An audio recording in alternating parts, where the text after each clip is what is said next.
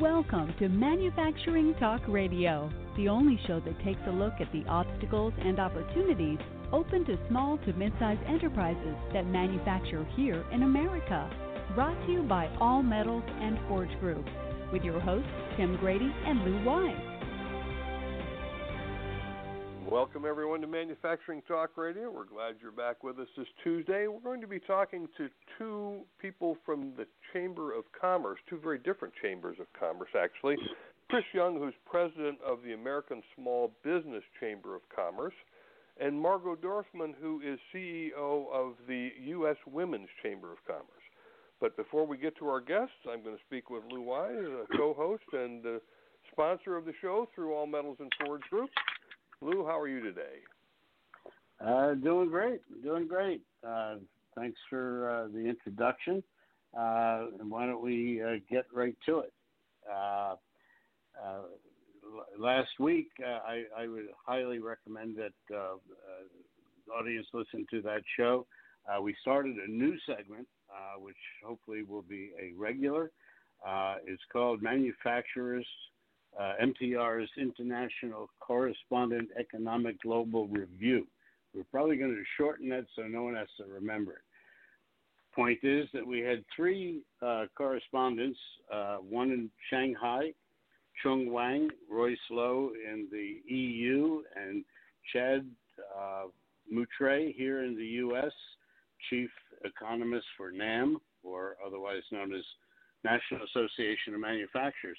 And they collectively talk about the economy globally, what's happening or what's not happening, or who's telling the truth or who's not. Great stuff. I'd like to hear your comments on it. Go to mfgtalkradio.com. It was this week, and last Tuesday. Sorry about that. And interesting show. On the news front, we have a situation going on here in the United States where 20 states are suing the U.S. Department of Labor because the U.S. Department of Labor has now passed a law allowing full-time executives, administrative assistants, professional workers making less than $47,000 a year to be entitled to overtime pay starting December 1st, 2016. I wonder, does that include prison slavery managers who make 16 cents an hour? I don't know. We'll have to do some research on that, Tim. Right.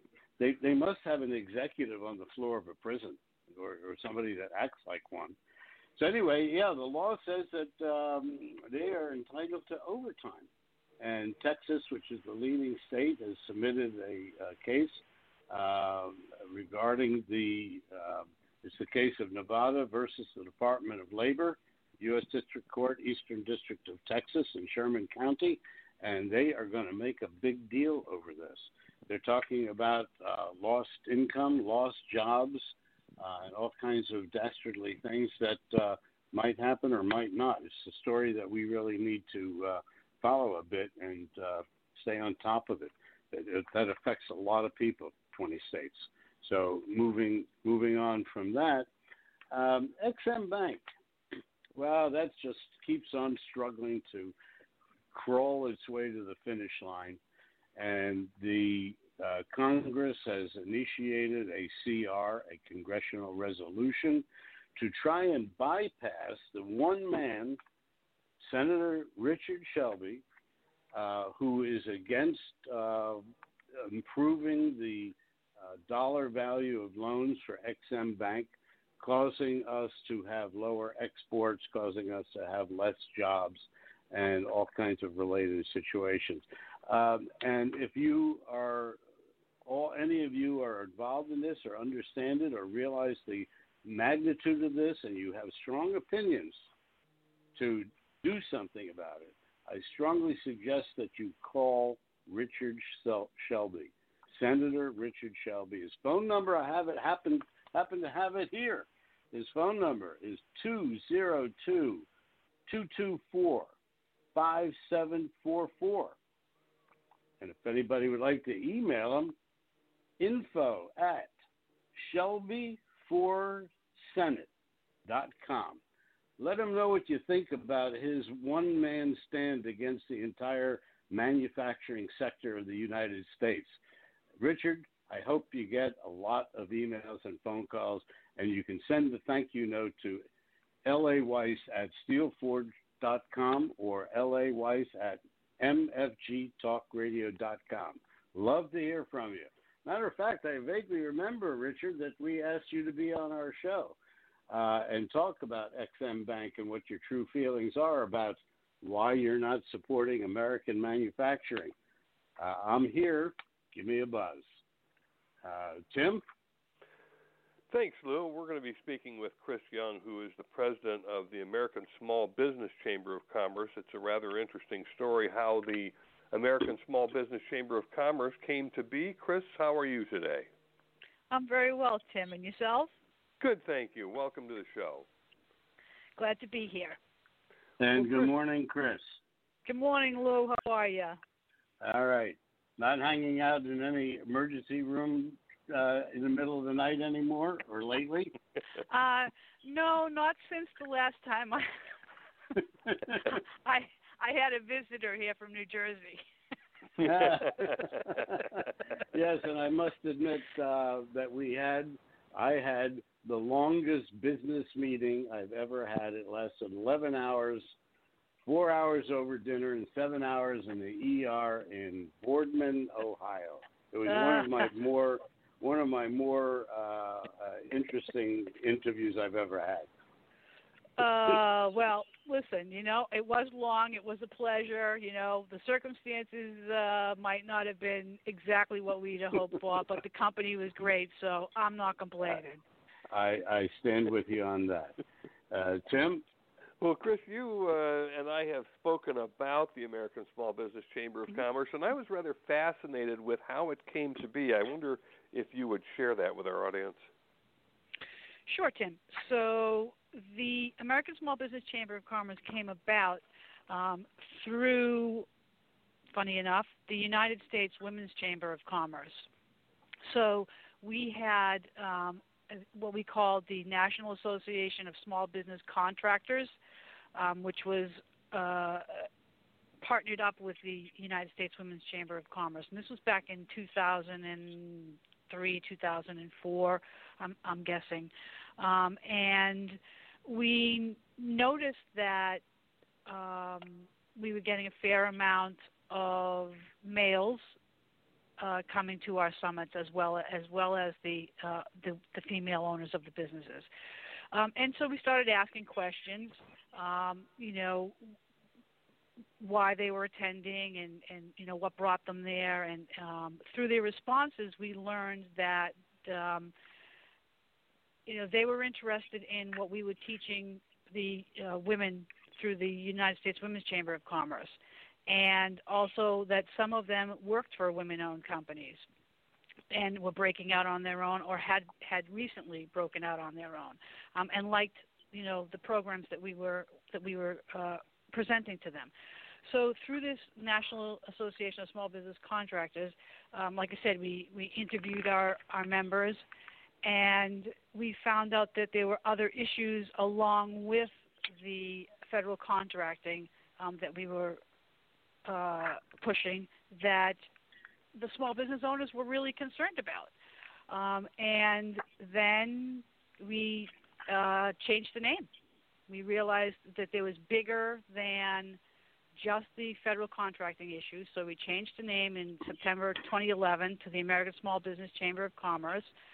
And we're now, focusing on small business issues in addition to the federal contracting piece. So that's really how we came about. Okay, Chris, did it spin out of the U.S. Women's Chamber of Commerce, and it's now a standalone organization? Yes, it is. 501c6 trade association. Okay. And we are on our own. Yes. Okay. Now, I have to get a feel for membership. Can you share membership numbers? You don't have to, but if you care to, I'd love to hear. Not a problem. We have over 200,000 members represented in all 50 states, and approximately 50-50 male versus female owners. Wow, it's a substantial membership. Quite impressive. Yep. Now, in terms of what the Chamber does, is it an advocacy group? What's your role and function for the American small business? Well, first and foremost, to be a voice. What we're fighting for is an influential seat at the table of American leadership. We're fighting for job creation, policies and practices that support our businesses, our communities, and our families. Okay. Now, I would be remiss if I didn't ask your website address, so feel free to share that with everyone. Okay, that's no problem. So that's www.americansbcc.org. Okay, great. Well, this sounds like a very powerful organization. The size of the businesses, how do you measure a small business? How do you determine their size, Chris? So we pretty much go by SBA standards. Okay. I believe it's depending upon, of course, it's industry specific. So if you're in the construction industry, it's different versus you're a small mom and pop shop, local. But I believe it goes based on dollar value and number of employees. So okay. We're pretty standard along with everybody else as far as that's concerned. Chris, let me ask you a quick question here. You've got a 250,000 members, and aside from the fact that they are members, what is your organization's direct contact and communication with your membership so that the small business owners know that there's somebody out there listening to the hoofbeats on the planes and reporting it back to membership? How are you doing that? So if I'm understanding correctly, the question is, how are we communicating what's happening with small businesses Correct. to our members? Correct. Yes. Okay. So we do that in several different ways. Okay. So the big thing that I would say right off the bat is we have several throughout the year, spring, summer, fall summits in Washington, D.C. We talk about it's a learning experience for the business owner in the sense that we talk a lot about small business contracting with government agencies. But we also talk about issues that are relevant to the small business owners. And also, we've been doing for quite a few years now where we go and meet our legislators. During our summit, we set aside time for our members, and we go over there with them. We walk them through it. We give them instructions on how to do it, and then we go over there with them. And they meet their congressional leaders. And that is a big, big plus. And why is that a big plus? Because that small business owner gets their name out there. They get to meet their local government official, and they get to talk about the issues that matter to them. And that's what it's all about, talking to your local official, right? Talking to your local official. Correct. You may be doing it in Washington, D.C., nonetheless, right? But you're telling him about issues that matter to you. So when he's voting on whatever it is, that he needs to deal with in D.C., he's remembering, I just saw Mary or Joe or Tom, and, they're a small business owner in my community, and they have a concern about this issue that we're talking about right now.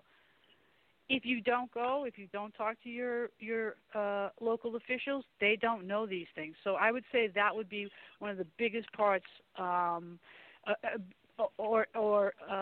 advantages I see of participating in our summits. We also do education and connecting, networking online. We have webinars all the time, and you can see the schedule is up on the website. So we do that, and we, email and through social media we connect with our constituents. So we're out there, we're active, we're listening, and also one thing I do want to point out here is that we are non-captive, and this is important. We don't take dollars from large corporations or other such institutions that will later ask us for our, member list and market to them or whatever the case may be. And the reason we don't do that is because we want to hear what our members have to say, and we want to be fighting and advocating for our members, not somebody who's putting dollars in the accounts. And that's what's important to us.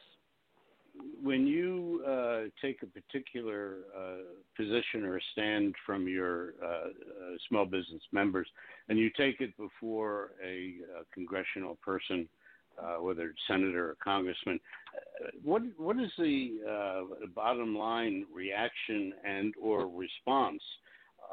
Is the story that you're presenting, is it internalized? Do they do things?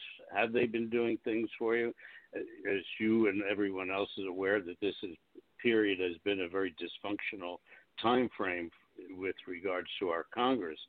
So I'm wondering, on a one-on-one basis, as opposed to congressional votes and so on a one-on-one basis, are you finding that you are getting positive reaction and response to some of the issues? I would say absolutely yes, and I will quantify that by saying the United States Women's Chamber of Commerce, and I'm going to guess on the year here, but I'm thinking it's around 2005 to 2007 maybe, sued the SBA for not implementing the Women's Procurement Program and won. That's one issue. One time that we did, we were successful. Another time recently that we were successful is the NDAA, National Defense Authorization Act, that was recently updated. We were able and successful at getting specific wording added to that. Okay. And so we definitely we feel that we definitely have the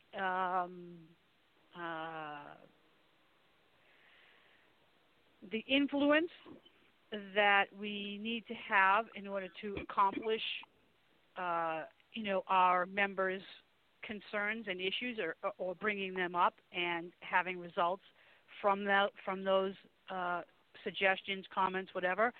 So yeah, I think we're doing a great job. And also, Margot Dorfman, the CEO of the United States Women's Chamber of Commerce, has testified in Congress herself many times. We've had many small business owners testify on a number of issues in front of Congress and the committees, and hundreds of letters have been sent by our members regarding small business issues to their local officials. Well, I'm glad to hear that they are. It is having a positive effect. And actually, I have spoken to Margot Dorfman myself, and I heard some of the things that you just mentioned. And I gather that you are making inroads. You are making some very positive steps in getting the message out and getting changes to help your 250,000 member organization. That's fabulous.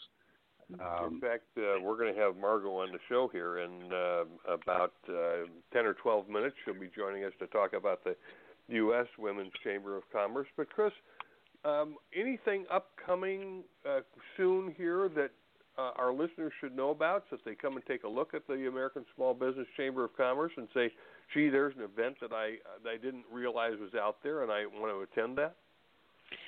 Yeah, sure. Well, actually, next month we have our fall conference, and it is in Washington, D.C.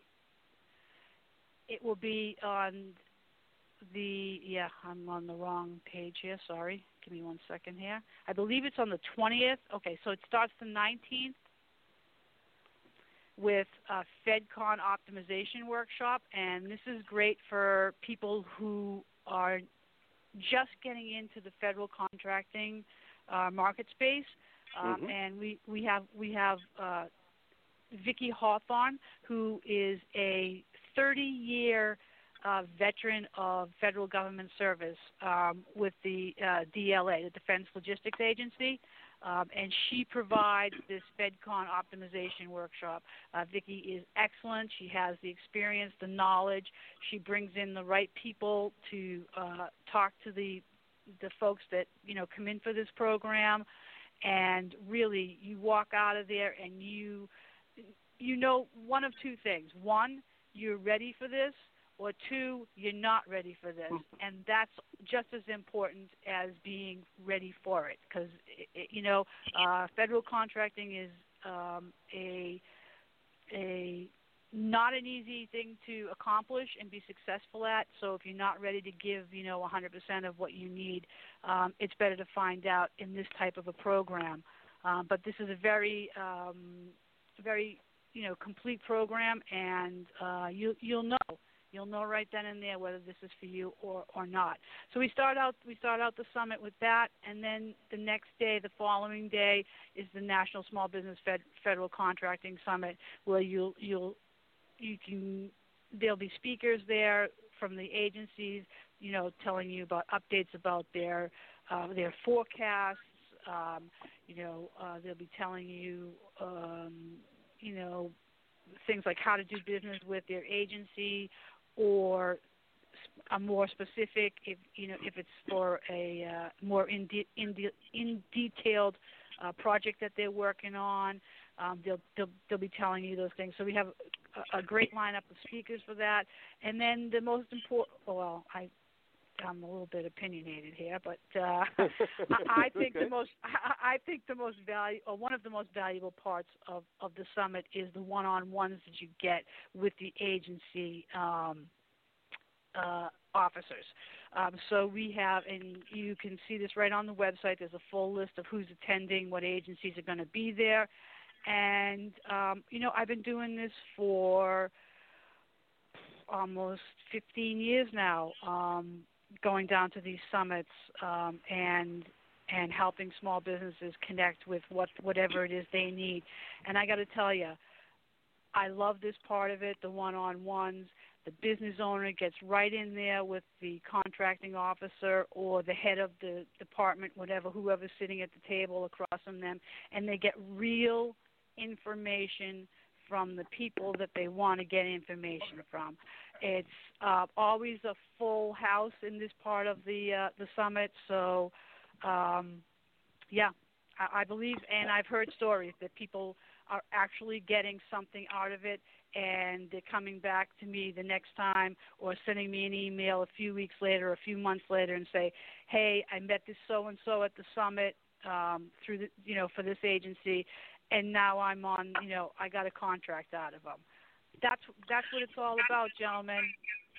Chris, I'd like to suggest that you send us a list of your events, and we will be happy to post it in our new section called New Events, Organization Events, and we'll be happy to post what it is, time, place, and so on, so that our listeners and readers of our website can make note of it and perhaps take advantage of it. So send that to us by email, and we'll be happy to post it for you. Thank you very much, Lou. We really appreciate that. Chris, I'm also curious if you do anything in the world of helping small businesses understand how to get into exporting their products. Well, I'll say this. I don't believe we've done anything specific to that at this point.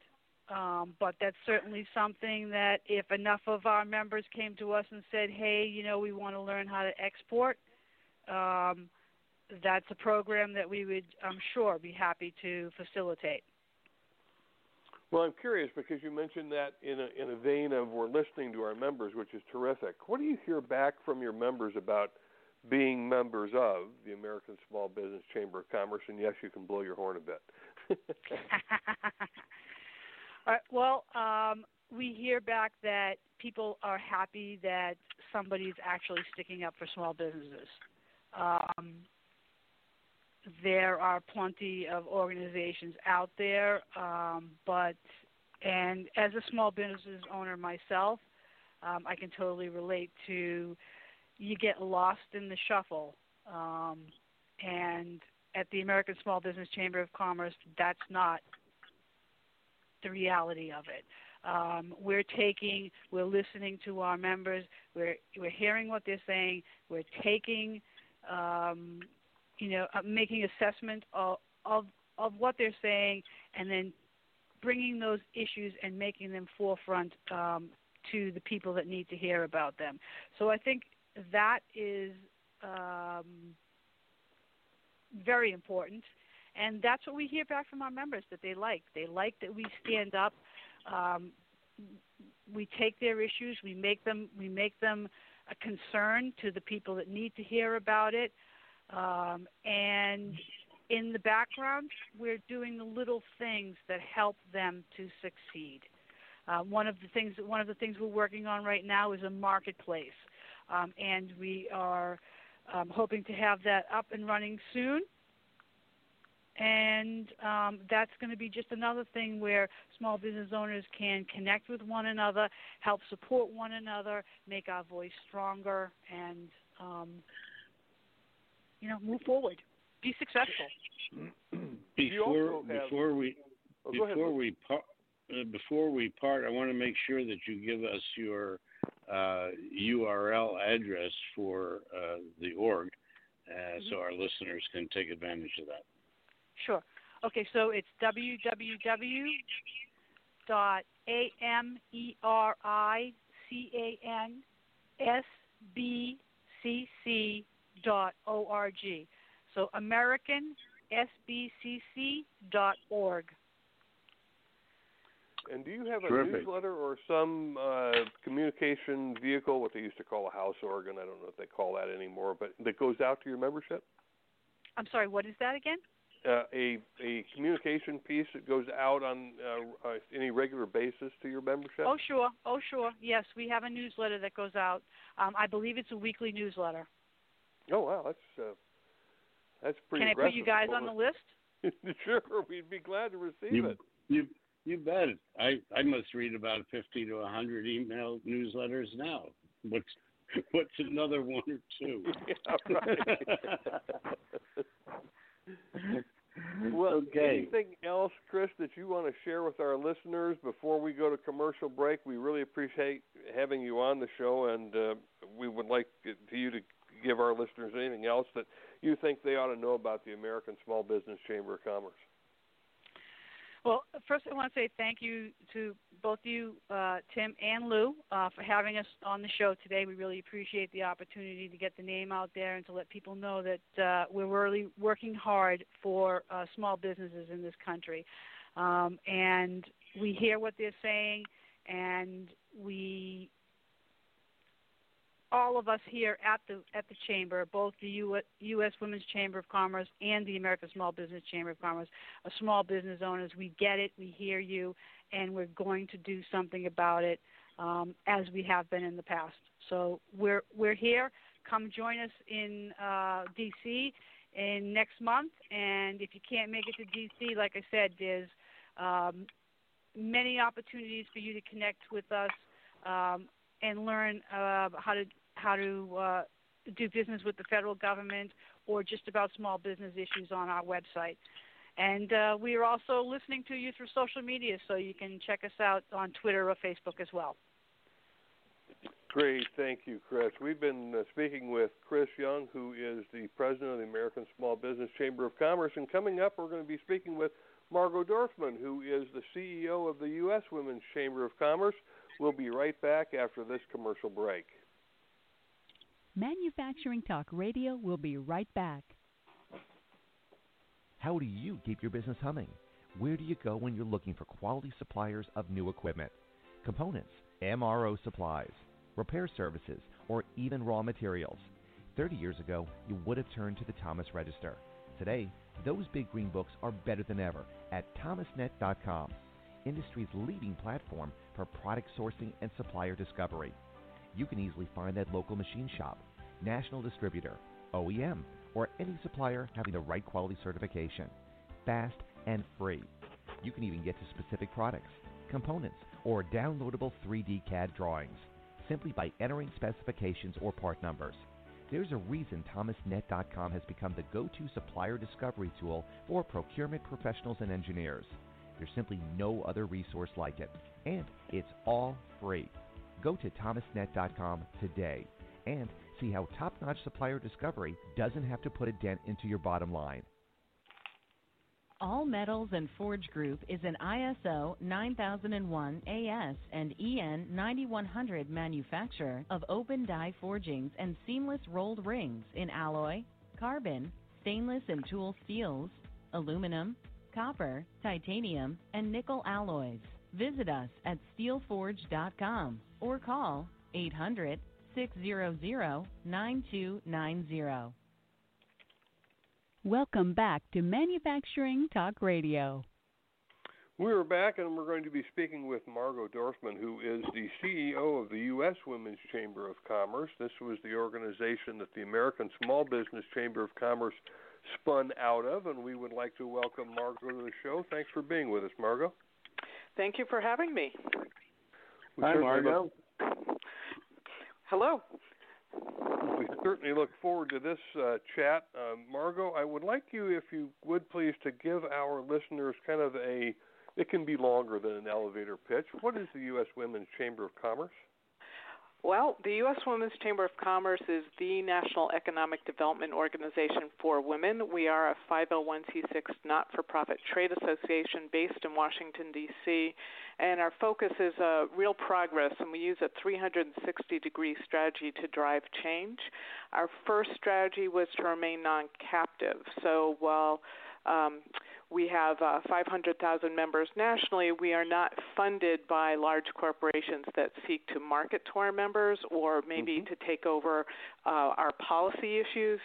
Instead, we rely on our members who are individual small businesses and small business advocates. And as we discuss through the conversation today, I'm sure there'll be more of our strategies that pop out of how we are working to advance economic growth for women and small businesses. Great. Now, you have published some reports showing where women are today with their career paths and ownership in business. Can you share some of the findings from those? Absolutely.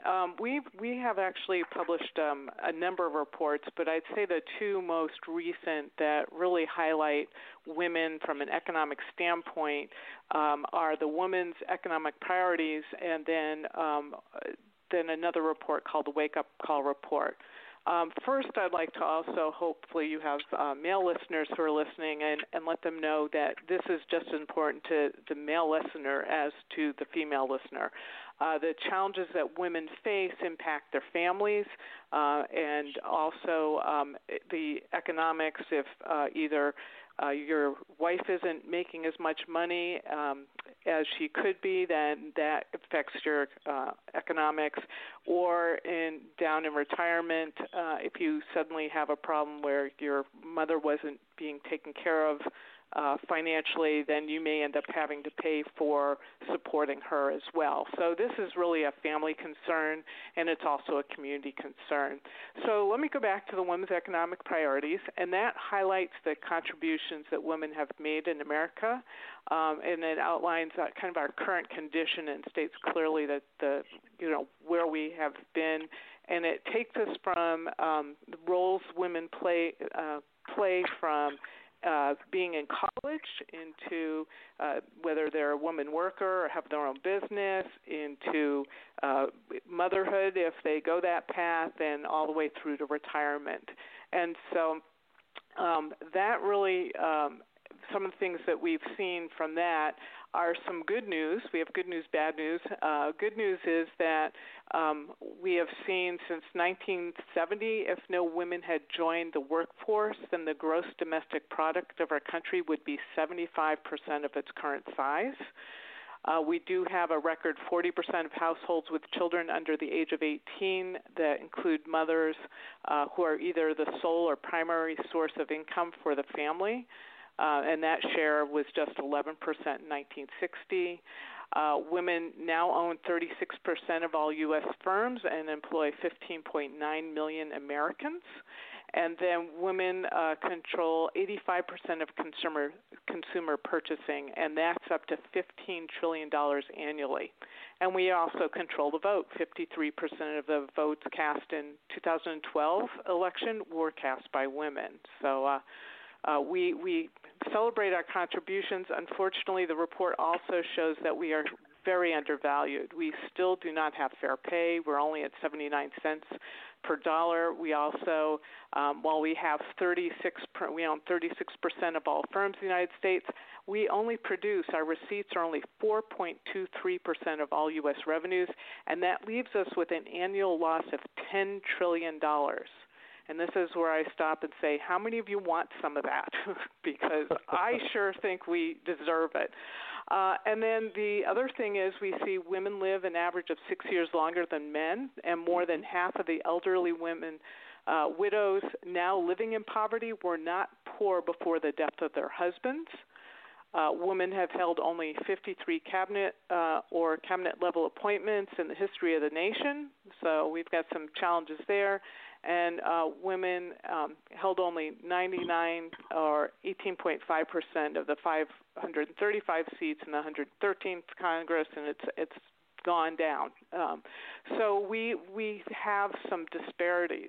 When we take a look at the wake-up call report, that really focuses in more closely onto women business owners, and what we find is that I mentioned, the 10 million women-owned firms, 36% of all firms, our revenues at only 4.23%, the loss of $10 trillion annually.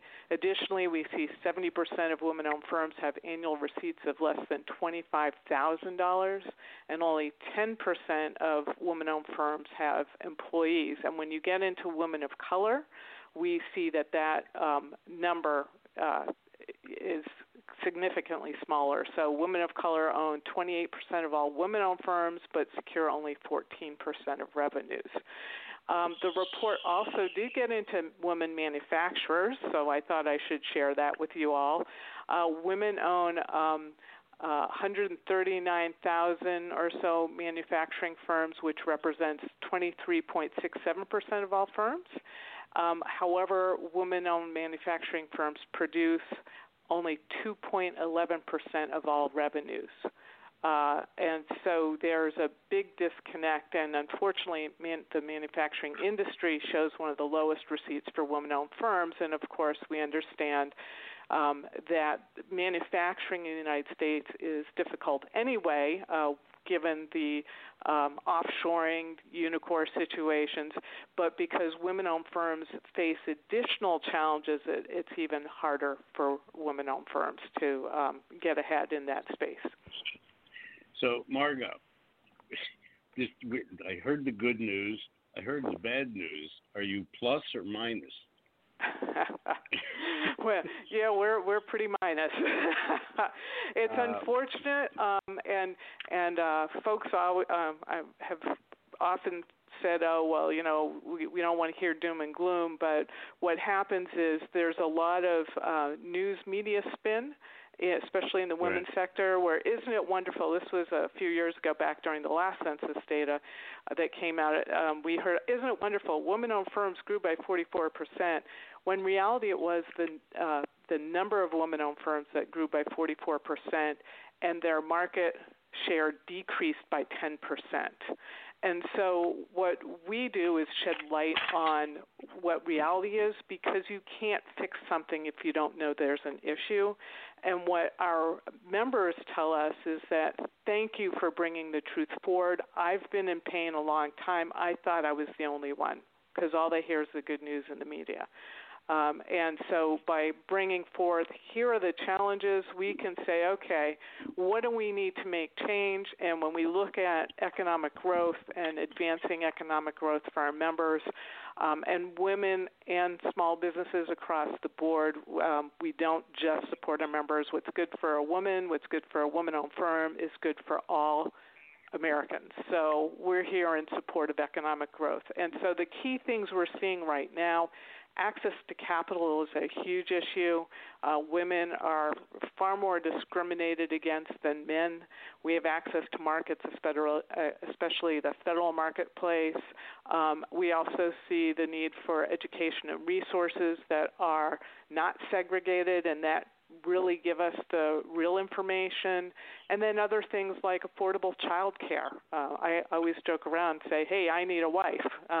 Women have 2 full-time jobs, right? We have the day job, then we have to take care of the family, and sometimes we tack on school on top of that. But reality is having affordable child care would be a great relief to some of the burdens we face. And then raising American incomes across the board, because who are the consumers? So those are some of the things. But when we look at access to capital, what we found was in 2012, 9.3 small business administration loans, or SBA 7A loans, were issued per 10,000 woman-owned businesses, compared with 24.7 for male-owned small businesses. So there's a discrepancy there. Women account for only 16% of conventional small business loans, and these loans account for only 4.4% of the total dollar value of loans in all sources, and just 1 out of 23 dollars in conventional small business loans goes to a woman-owned firm. So what you're saying is that there is quite a disparity between male and female businesses. Exactly. And we have a potential hidden workforce, which Tim and I have been talking about for quite some time, that women aren't being utilized, number one, as much as they could in manufacturing. Number two, I'm not sure that women are all that caught up to speed as to the type of jobs that they can get in manufacturing. And on top of which, in your particular story with your membership, is that they're going into business and they're not getting equal rights in being in business. So that's a huge topic, and I'm glad to hear that you've got the kind of membership that you do to help get that word out. Can you give us your URL address so that our listeners can take a look? Absolutely. It is www.us like Sam, or S like States, uswcc.org.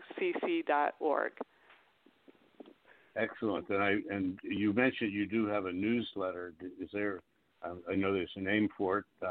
Is there a special sign up for that, or just go to the website? If anybody who goes to the website, we have membership, and it goes from our federal contracting level at $395, our small business level at $199, our advocate level at $35, and then just registrant at no charge. As I mentioned, we support all women and small businesses. So and as when you sign up, then you would automatically start receiving our weekly emails. And yeah. Okay. one of the things that Manufacturing Talk Radio does is we really do the story behind the sound bite. And you pulled out an interesting sound bite that, women-owned businesses grew by 40+%, and then they didn't tell the other half of the issue. It sounds like there's a lot of this in your research, and I'm going to dig into some of these reports because I think this warrants a deeper discussion. Lou and I have been doing a series on prison labor, which really is an undercurrent in America. It's actually slave labor in the prison system allowed under the 13th Amendment to the U.S. Constitution that most people don't know about. I'd like to talk to you offline and maybe for a second show about some of the issues that women are challenged with. And I have a particular question for you, and that is, we hear about the government has to do so much business with women-owned businesses. Is it really happening, or is it a myth? Thank you for that question. The answer is unfortunately no. There was a goal established 22 years ago that said women should receive 5% of federal contracts, and when that goal was not being reached, the Congress passed in 2000 the Equity in Contracting for Women Act, which put together a set-aside program for women-owned firms. Unfortunately, we started 15 years ago. We started in 2001, and when we came on the scene, and at the time the federal government was doing less than 2% with women-owned firms. So we went to all the small business agencies and said, hey, what can we do to help you make your goals? And if they were appointed, they'd shut the door, but they all said the same thing. We have this law in the book, it hasn't been implemented. And so we, started testifying before Congress and talking to the SBA, and we were getting nowhere fast. So we finally ended up suing the Small Business Administration for failure to implement the program. 11 years later, it was finally implemented, and it still got an issue. And the issue is there's this component that allows for self-certification. So you end up with people certifying. There are people that we provide third-party certification for the federal government. There are people that we have denied certification, have gone on and self-certified and gotten contracts. In 2012 and 2013, the Government Accountability Office did a little research and found that 40% of the contracts awarded under the program went to ineligible firms. So the long story is no. We're not getting our fair share. There is now another law on the books because we quickly jumped into fixing that, and Congress assisted by developing H.R. 2452, which got tucked into the 2014 National Defense Authorization Act, and that got signed into law, and the SBA has failed to implement that part of the NDAA. They still allow for self-certification. We have been putting pressure on, however, what we decided to do for strategy, and we talked a little bit of strategy. Our next strategy for moving forward in the federal government is to make sure we're electing people who represent us. So what we've done is we have iVoteForWomen.org, we have our Women's Economic Priority Report, and then a candidate survey that we sent out. They answered that. Based on their answers, we've posted ratings and posted their survey and their ratings onto our website. And then if they have met our needs and support us fully, then we endorse them. So we have that listed there as well. Then, just looking forward, making sure that we are getting our own into office as well. So I ask this, I always say, how many of you are in office? And usually people don't raise their hands, or considered running for office, people don't raise your hands. Well, if not you, then who? And I can honestly say that I have run for office, and I serve right now as vice mayor for my community, and I've learned a boatload that I can apply to the federal area. But if we don't step forward and start taking care of our own, then that's not going to change. So we do need to make sure if we're not stepping forward, we at least know the issues that are important to us and identify the right people so that we can get them into office and take care of us. Well, knowing the headwinds that women face in starting a business, why are we seeing an increase in women business ownership in America? Well, and I think that goes back to when you take a look at the challenges that women face in as women workers. I mean, there's still not fair pay. Women are still ending up at, what is the latest one, 79 cents on the dollar, whatever it is. So we're still not gaining there. We do not have family-friendly work environment. Many women say, hey, I have to take care of my family. I can't do it between, I can't do it after 5 and before 8 or 9 in the morning. And if I don't have a flexible lunch time, that maybe I take it a different time or a little longer from time to time to take care of the kid to the doctor or what have you, then there's an issue. So there's a lot of, a need to go out and start their own businesses. Then when you hit the glass ceiling and you say, why am I spending all this time and energy on something that's not getting me to the next level when I can go ahead and start my own business and move forward? Mm-hmm. So we do see that large number going into business. Unfortunately, the reason I think we don't see the rewards is we have women getting out into business ownership who may not have chosen to do that to begin with and may not be well suited. But then you go beyond that, even if they are facing so many barriers with access to capital, access to the contracts, affordable benefits so that they can attract or retain, good people. There are a number of barriers that still persist on the outside. And in terms of the disparities that are out there, Margot, other than the ones you have mentioned, what else is out there that? And I really want our listeners to be hearing what the challenges are, because they're significant. You cover many of them in the 2 reports that you mentioned. What other ones are out there that are kind of big issues? Well, I think when we the reports that we posted and what the numbers that we look at really have to do with women in economics specifically. And so we do see the core is access to capital, access to the federal contracts in the commercial sector. Those are big deals. And I think they really are the sole purpose. When you take a look at the number I read on women in retirement and ending up in poverty, mm-hmm.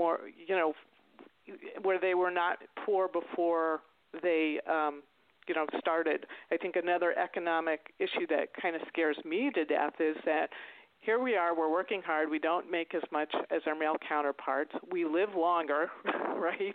Right. And so if we don't prepare ourselves, then we are not going to be taken care of in the end. We have to really stop and look at our end game to say, okay, what do we need to do today to make sure that we have the retirement savings, that we take time off to raise a family or, be caregiver to part of our family. We're not feeding money into the Social Security system, so our dollars at the end of time will be less there too. So right. I think that's another big issue that personally I'm just scared about for myself. So mm-hmm. hopefully we have some younger folks that take a look and get prepared now.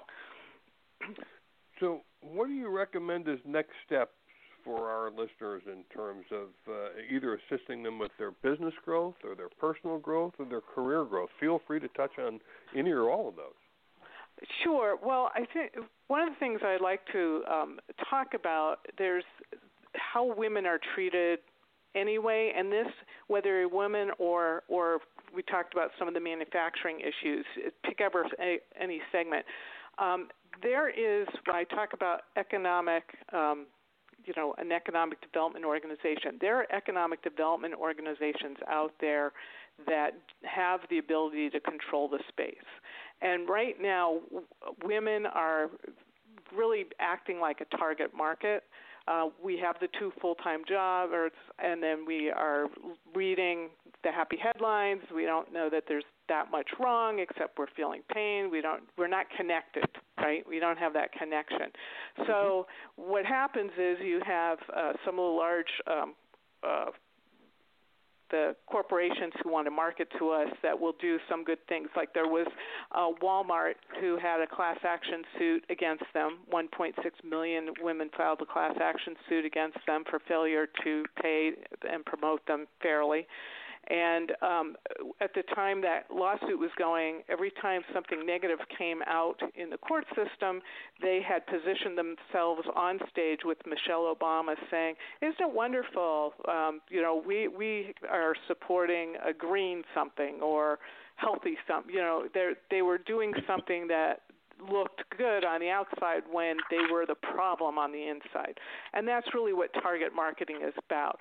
So if we change that and become a major market force and we come together and move forward as a team, then we can make change. So think about, and this has changed the last couple of years, but think about when we used to talk about OPEC, and every time you went to the gas tank, who was, fill your gas tank, and who's the one that's controlling you is OPEC. The price is going up and down as they deem fit.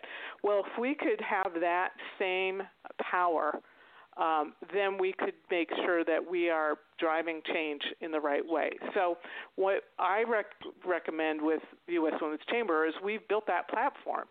We have a place that provides a space to work in a coordinated fashion which advances our own objectives. We've built our own business and economic structures. We've developed our own resources, and we're acting to protect ourselves. And the more and more people that join us and then also take action and sync together, then we're going to see these changes. And part of that is a need to change the conversation. We need to make sure that we're changing the position of women in the market, and then also leverage our strengths to build new opportunities, and then consolidate our gains to push forward. One of the things also I think that we can do together, because we have similar challenges. Our members, I would say it's not a quarter are manufacturers. It's really, we have manufacturers, we have those in construction, technology, and services. And I would say the other 3 sectors besides manufacturing are pretty evenly split, and then manufacturing is smaller, but that's the makeup, the demographics for the U.S. anyway. But because when we go, you mentioned Unicorn, the prison situation, we find that's a problem too. When we are looking at federal contracting, our manufacturers, they have problems because that's what they have to compete against. So I believe that we can come together and work on some key issues together that will make it not just one organization or one sector, but 2 or more, because many of us can come together to drive the change. Well, that's great, and we want to thank you for being on the show, Margot, and I think this warrants a future discussion, so I think we're going to have an invitation out to you to join us again in the near future. Great. Well, thank you. I greatly appreciate the opportunity. Tim and Lou, thank you very much. Thank you, Margot. And by the way, just one other last point. I think women are smarter than men anyway. So. Well, we have been speaking with Margot Dorfman, who is the CEO of the U.S. Women's Chamber of Commerce. And in the first half of the show, we had on Chris Young, who's president of the American Small Business Chamber of Commerce. We encourage our listeners to go check out either of those organizations, both very worthy organizations and have terrific information on them. So we look forward to some of our listeners going and checking out those websites, becoming members of those organizations and getting involved, whether you're male or female. I know that they welcome both, but it's the women that they're really trying to support and help, and we're going to reach out to Margot and have her on a future show to talk about some of these challenge issues. This is the kind of story that Manufacturing Talk Radio does to keep it alive, to keep it out in front of the listeners, and to keep it in the eye of the community and the politicians so it doesn't just drift out to sea. We will be back next week with another show. Lou, what's our show next week? Is that on our wrap-up prison labor show? No, actually, prison labor is going to be October 11th. Next week is Brad Holcomb, the Institute of Supply Management, I believe. Right. Yes, it is. And we will also have Chris Keel from FMA, Fabricators and Manufacturing Association, to discuss the CMI report for the previous month. So it's numbers week next week, and frankly, I'm hoping that we're going to see some improved numbers on the PMI, which I'm sure the President of the United States sits there patiently waiting for the number to come out at 10 o'clock. We do too, and we'll be reporting all about it at that time. So that's a wrap, Tim. Yep. Thanks for listening, everyone, to Manufacturing Talk Radio. Thanks for joining us on Manufacturing Talk Radio. You can hear our next broadcast each Tuesday at 1 p.m. Eastern Standard Time at mfgtalkradio.com.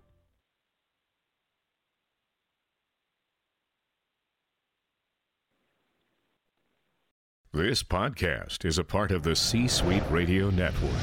For more top business podcasts, visit c-suiteradio.com.